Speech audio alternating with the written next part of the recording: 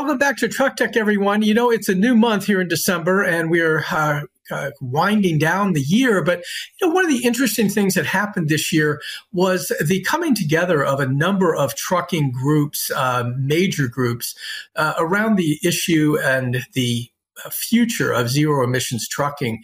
Our guest today, Jim Mullen, a name familiar to many of you because of his background. Jim has been was a major part of Werner Enterprises for a number of years. Then he was the chief legal officer and finally the acting administrator for the Federal Motor Safety Vehicle Association, Carrier Association. And then finally went to Too Simple, the autonomous trucking startup, as chief legal officer and eventually chief administrative officer. And now we find that Jim is the executive director of a new group started in March called the Clean Freight Coalition. Jim, welcome to Truck Tech. Alan, thank you. Great to see you again. Thanks for the opportunity to be on. Yeah, you too. I'm really glad we ran into each other at the ATA because it gave me a chance, one, to catch up a little bit with you, and then two, to invite you to come on because I think what you're up to now is really interesting. We've had a number of good conversations over the years. I know we spent some time out at Too Simple together, and maybe we'll get a little bit into that. But I'm really curious, your background, Jim, stretches all the way across the whole industry. I mean, you've gone from a carrier to an administrative role, all legal, of course, but the legal space, and then ultimately to a startup, and now leading a coalition on a pretty big issue. Does all this come together? Does it make sense to you now that this all just kind of brings you to this position? Yeah, it really does. It's interesting when you look at three of those areas, Werner, a publicly traded, long-established transportation provider, and then a couple of years in the Department of Transportation, leading FMCSA, and then a startup. So you kind of see three very different perspectives on how they conduct their business. And also, I was very fortunate to also have a very wide breadth of different areas in my portfolio. And so, it does provide me a pretty unique perspective and has allowed me to have a pretty wide network of stakeholders. So I have a great group of folks to call upon when I need help, which is quite often, especially on this issue, as you would guess. So it's been very beneficial for me, Alan, to have that type of a wide background. Before we move into some of the specifics of what you're working on, I am curious, though. You mentioned the three areas, and they're disparate, but they're similar. Where are the similarities and where are the differences in those areas? Not everybody does what you've done, which is, you might go from, say, carrier to another carrier, or I know certainly in the case of Kodiak, they were able to recruit from the industry, and were able to bring in somebody. It's interesting though, how similar and how disparate are these roles that you've played? Sure. The disparate is probably an easier answer. At Werner, again, publicly traded, one of the largest truckload carriers, large logistics provider. Very, very strategic, very deliberate. Always got to keep the customer and the driver at the top of mind. And then, of course, the shareholders. So it was what you expected a publicly traded company. A lot of strategy and executing on that strategy. The government space. When I was there for the 2 years, I would always joke with the career staff about how long it takes things to get done within the government. And although that may sound like criticism, and to some extent it is, but they have so many, especially in the trucking space, as you know, such a wide perspective and diversification of stakeholders in the industry. And so there's a reason why they have to be very deliberate, because they have a lot of stakeholders that they have to take account for. But that was a challenge when I was there, was the pace at which you could get things done or couldn't get things done. And then going into the startup, that was the exact opposite, right? Your hair's on fire at all times. You're trying to get things accomplished. When I arrived at Too Simple, it was, I think it was September, October of 2020, and we went public in April of 2021. So that was a fast and furious time for all of us at that company. So the dissimilarities are easy ones. The similarities are all three of those groups are huge proponents of the trucking industry and the transportation and supply chain and safety being paramount in moving goods across the country. And so I often say the industry, the transportation, specifically the trucking industry, is just a great group of people, solid individuals responsible for moving over 70% of the nation's freight. In many states, the top employer. And so it's just a fantastic industry. And I've enjoyed every minute in all three of those ranges, and even the fourth when I was doing and still do lobbying on Capitol Hill. I'm very proud to represent the industry that I am representing. Yeah. Well, let's talk a little bit about your latest thing. In March, the Clean Freight Coalition was born. It had obviously heavyweights all across the area, the original 5 members. And then they bring in Jim Mullen, who knows a little about every one of them and has, worked very closely with them. Don't you love the third person, by the way? But, that now, I guess the question really becomes, as we get into the subject of what you're working on, are we now looking at the Clean Freight Coalition mostly in a battle with California, or do you see influencing federal legislation as your swim lane, or a little of both? I'd say predominantly on the federal level, Alan. There are some folks out there in California, the California Trucking Association, of course, being the primary group that is waging battle, so to speak, with CARB. We support them. Our members of the CFC support them. Obviously, the ATA, TCA, NTTC, truck dealers, all are very supportive of the CTA, California Trucking, and what they're trying to accomplish. So we're really primarily focusing our time and attention on the federal level. And the reason why these associations form this coalition is, there's some very serious concerns on the trajectory of both the EPA and the CARB emission standards, and primarily the timeline by which they're requiring, zero emission trucks to be penetrated into the fleets. And so our primary purpose is to propose sound public policy that advocates and supports a smooth transition to zero emission trucks that's A, affordable, B, sustainable, and then, of course, most importantly, that it doesn't jeopardize our supply chain. And we have some very serious concerns if the regulators continue down this path on these timelines and insist upon adherence to those timelines, that there's going to be tremendous disruption in the supply chain. And speaking of FMCSA, I was in that seat as acting administrator when COVID hit, and saw from that level, that perch, so to speak, how the supply chain came to a screeching halt and all the things that had to be done to keep it moving. And, that was a worldwide pandemic. And our concern is this is going to be a self-induced but very similar size results if we can't put some sanity and some rationality into these timelines. I come out of the car business, as you probably know. I spent a long time at General Motors, and CAFE was one of those subjects that, the industry quite honestly railed against. And it said, oh, we can't do this. And then lo and behold, they did it. And so without taking on that argument that you can't do this, I guess the question becomes, is it a delay tactic, or is it truly something that if we move forward, and we are moving forward? I mean, California, January, you're going to see, in the ports, obviously, no old trucks will qualify anymore. And then we're going to have a small percentage of trucks that have to be zero emission. But I guess the question is, can there be an agreement that gets you to a 50-state solution?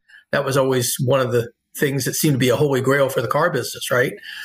Can we get to a 50-state solution, or is California going to be able to just do its thing? Well, the hope is that it's not just going to be allowing California to do its thing. That's the strategy. And that's why we're focusing our time at the federal level. And there is some traction. I mean, in bilateral, bicameral support for having one federal standard and on a more reasonable timeline. Because you're right, every member of the CFC, by the way, wants to get to zero emission trucks. And again, going back to my background, in the autonomy space, there were as you are very well aware, there were claims that they'd be, autonomous already, more so on the passenger or the truck side. And so what you kind of have, in my opinion, Alan, and this is right up your alley, is you have the OEMs and some startups in, alternative powertrains for trucks and setting expectations that they may not and probably will not be able to attain. Then you have the fleets who they're basically agnostic.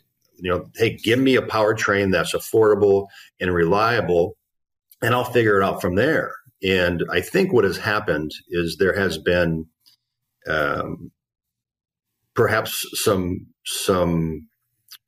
posturing is the right word. That's not the right word, Alan. But there have been some expectations set by some stakeholders themselves that are not going to be attainable. And when I talk to folks, look, I was at a state trucking association conference about a month and a half ago, and I was on a panel with two of the OEMs, and they both said throughout the course of the discussions that there would be diesel-powered trucks, for the next several decades. And I'm sitting there scratching my head, and I think to myself, but that's not what your guys are necessarily saying, out there in the public. And so one of the things we're trying to accomplish is level setting the expectations. And I could go on in some significant detail about the obstacles, right, Alan? For instance, you talked about the EMA, the truck and engine manufacturers.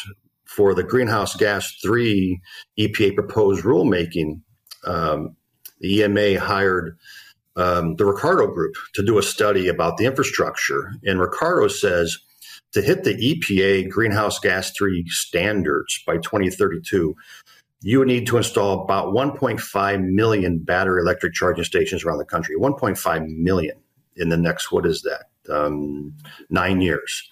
So, and if you look at a study by ATRI says that to electrify the nation's heavy-duty trucks, that would require an increase in 14% of the existing electric grid.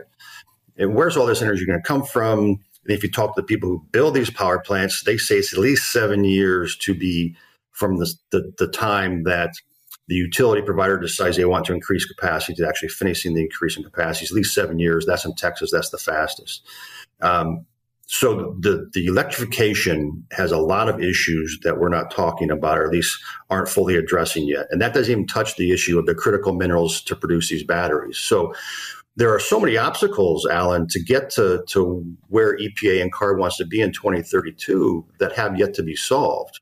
And we've seen this before in the trucking industry, right? You recall with the problems with engines about a decade ago when the EPA standards changed and they had to rush production of these vehicles, and it caused a huge disruption in the trucking space. And our concern is you're going to see that on steroids, and that's what we're trying to prevent.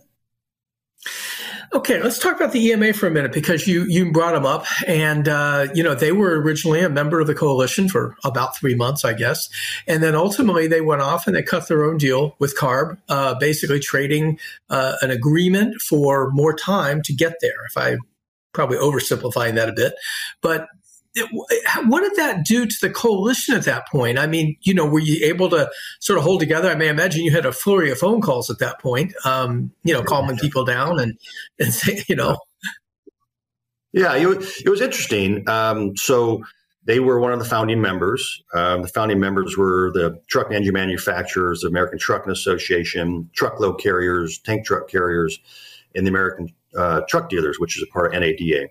And then we've added some more members. We've added NATSO. We've added the National Motor Freight Traffic Association, which is an LTL association in D.C. And then most recently, we added the American Bus Association, which, somewhat interesting because they're not transporting freight, but they're regulated by the same entities, both at the EPA and then DOT, and then, of course, at CARB. So very similar issues.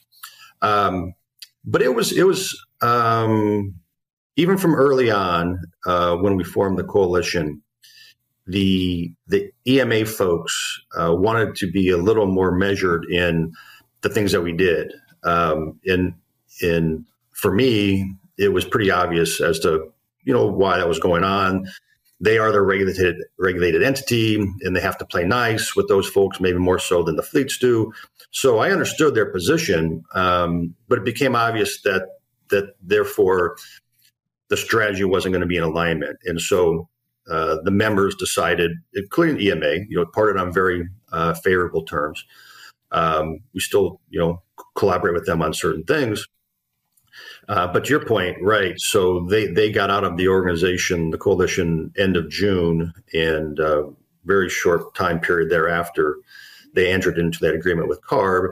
And again, that was one of those things that, from their perspective, from the OEM's perspective, it made some sense. They needed some more time to be able to sell diesel trucks. So, and of course, that doesn't benefit the fleets. But for instance, one of the provisions was that they were going to adhere to the CARB timelines, regardless of any of the pending litigation or future litigation. So that really kind of put fleets and other stakeholders in a box on that issue. And so that has caused some consternation. And, we're all grown-ups in the room. We all got to work through those issues, and we continue to do so. I'm not so sure that the EMA CARB agreement is working out the way that both sides wanted it. I'm not obviously involved in the inside of that, but I understand there are some issues. And, California Trucking has that pending litigation against CARB. And it'll be interesting to see as it progresses, if it is successful, what does EMA and OEMs, what do they do about that? Because obviously there's going to be a lot of time between now and the end of that litigation and before we get to 2027. So it'll be very interesting times. I will say that getting back to CFC focusing on the federal level, come November of next year in the elections, that's going to be a pretty important process as it relates to these issues. If there's a change in administration, you could see some changes at the EPA level. You could see maybe a withdrawal of the Clean Air Act waiver that California was granted. There's a lot of things that can still happen, which could slow down this process. And again, as I say that, the fleets want to get there. If there was an affordable, reliable, and a vehicle that fit all the applications, they're all in. They're all in. But the fact of the matter is, there is not a BEV truck that has a reliable range other than maybe 180, 200 miles. I know that Tesla and Pepsi had some tests where they claim they went 400 plus miles, but that's a handful of trucks. And so you can't do in the medium long haul space with a battery electric truck right now. And again, a battery electric truck costs about $450,000 compared to a $200,000 diesel. So obviously your price point goes up by two and a half. Of course, then just on the federal excise tax, which is a 12% tax, that's another $30,000 plus just on the FET. So there's all types of issues with this very focused process that the regulators are going through just on a timeline basis. So, and again, at the end of the day, when you talk about these increased costs, both at the fleet level and, of course, at the national level, building out this infrastructure, somebody's going to have to pay the piper.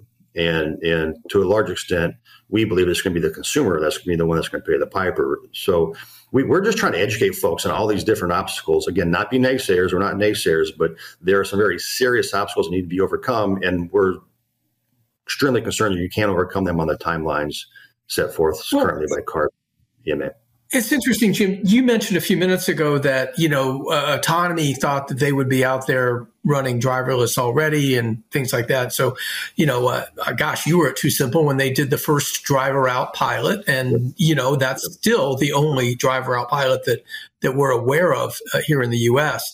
A lot of things slipped because of money in that space, right? People ran out of runway. And, in the case of TuSimple, they had some, reoriented thinking. You and others all left there at one time, pretty much, whether it was for different reasons or not, doesn't matter.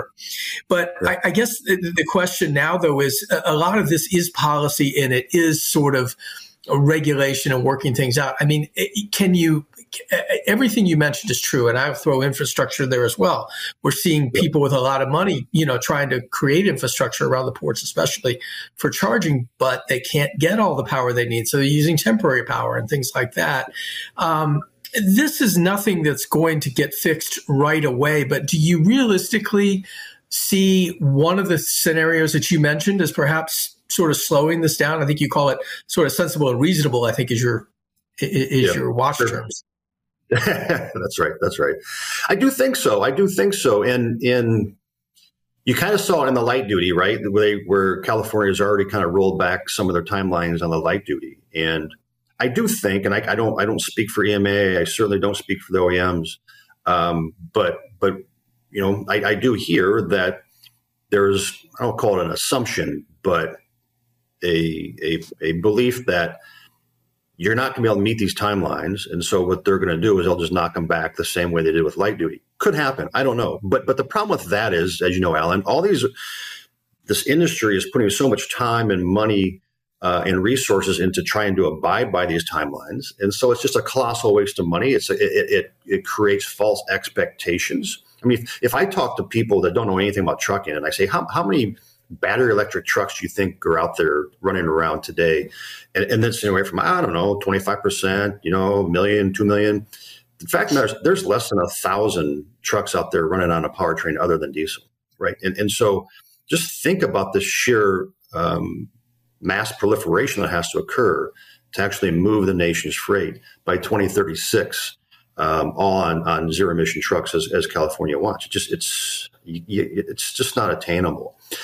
Do I think it's going to happen someday? Absolutely. And I think it's going to take a more holistic, all-in approach. It's going to take battery electric. It's going to take hydrogen, renewable, biodiesel. It's going to take all those things. And if you were to do it backwards now, and knowing what we know today, like the renewable, that is a net emission, right? Net zero, net negative emissions, because in the renewable, you're capturing the emissions from farms and like operations. And so you're reducing the emissions from the manure, literally just the manure, and you're putting it into the gas tank and the tank, and you're running darn near clean energy, right? And so if you look at diesel truck today being 100%, right, the baseline for emissions, and if you look at battery electric, you get about 1/3% of the life cycle of the truck on emissions. If you look at what they expect battery electric to be, this is all from ATRI, by the way. If you look at what battery electric is expected to be in about 10 years, it's about half is the emission level as diesel. But if you do it with renewable today, the energy that's available today, it's a 2/3% reduction in emissions. So I'm always asked, and to which I don't have the answer, I'm always asked, why are we doing it this way? Why are we so aggressively just chasing this one option, the battery electric? Is it at the expense of the others? I don't know, but it certainly isn't helping the others. And that's another thing that we're trying to do as a coalition, is to help promote and advance the proliferation of these other alternatives. And I think we're making progress. And I will give, there's that $7 billion hydrogen hub grant money that just got awarded by the DOT a couple of weeks ago. That's great stuff. Now, implementing it properly is going to be dicey. And by the way, all $7 billion of that doesn't go into trucks. That's aviation. That's other modes of transportation. But that's promising. And because we do believe, as you know, hydrogen is most likely the answer for the medium and long haul space because of limitations on batteries. Yeah. Let me take our last bit of time. We've got a little over a minute left. Let me ask you, because you spent time in the autonomous space, I want to get your sense on, and you were the spokes guy, really, for TuSimple for a while, around the idea that it was safe and it was reliable. And, in the early days, of TuSimple, you were the front person for that. How do you feel about autonomy now? We've seen some slippage, as you mentioned, in terms of, going and taking the driver out of the truck. How do you see this playing out? We've got like a minute to go here. Why don't you give me your best take on that? Yeah, I'm still a huge advocate for autonomous trucks, and specifically the safety. I mean, you mentioned the runs that TuSimple did without a driver in it. They were flawless runs. The technology is amazing. It's not just TuSimple. I obviously still have a lot of friends that are stakeholders in the success of autonomy, and they tell me that the other L4 folks have similar technology now.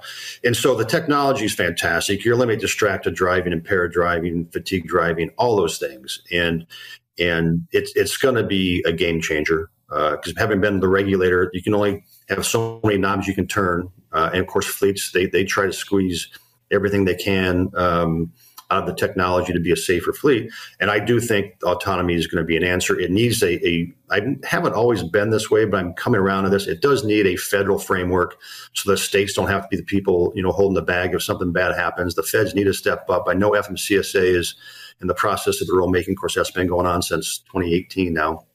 They need to get that done. They need to set a federal framework so the states feel comfortable with what's going on. And it's going to happen. I hope that the stakeholders that said they can get the driver out in 2024, I'd love to see that happen. And if it takes connected infrastructure, that's okay. That's okay. In fact, I kind of think connected infrastructure to the trucks might be kind of some training wheels that would help regulators, law enforcement, and some other industry stakeholders to feel comfortable with it. So I think it's going to happen, Alan, and it's going to be helpful. Okay. Jim, it's been great catching up a little bit with you. I hope we can have you back sometime. Thanks for the work you're doing now. Great to have a take on this that isn't always in the rah-rah space. Sometimes I feel like we do that. We don't mean to, but it's good to have a little bit of maybe a dose of reality. So thanks for joining us today. Folks, we will be back next week with a new show. We are always available to you on the FreightWaves YouTube channel. You go to shows and then you hit Truck Tech and you'll get a full rundown, a full playlist of what's available there. And thanks for joining us today. We'll see you next time.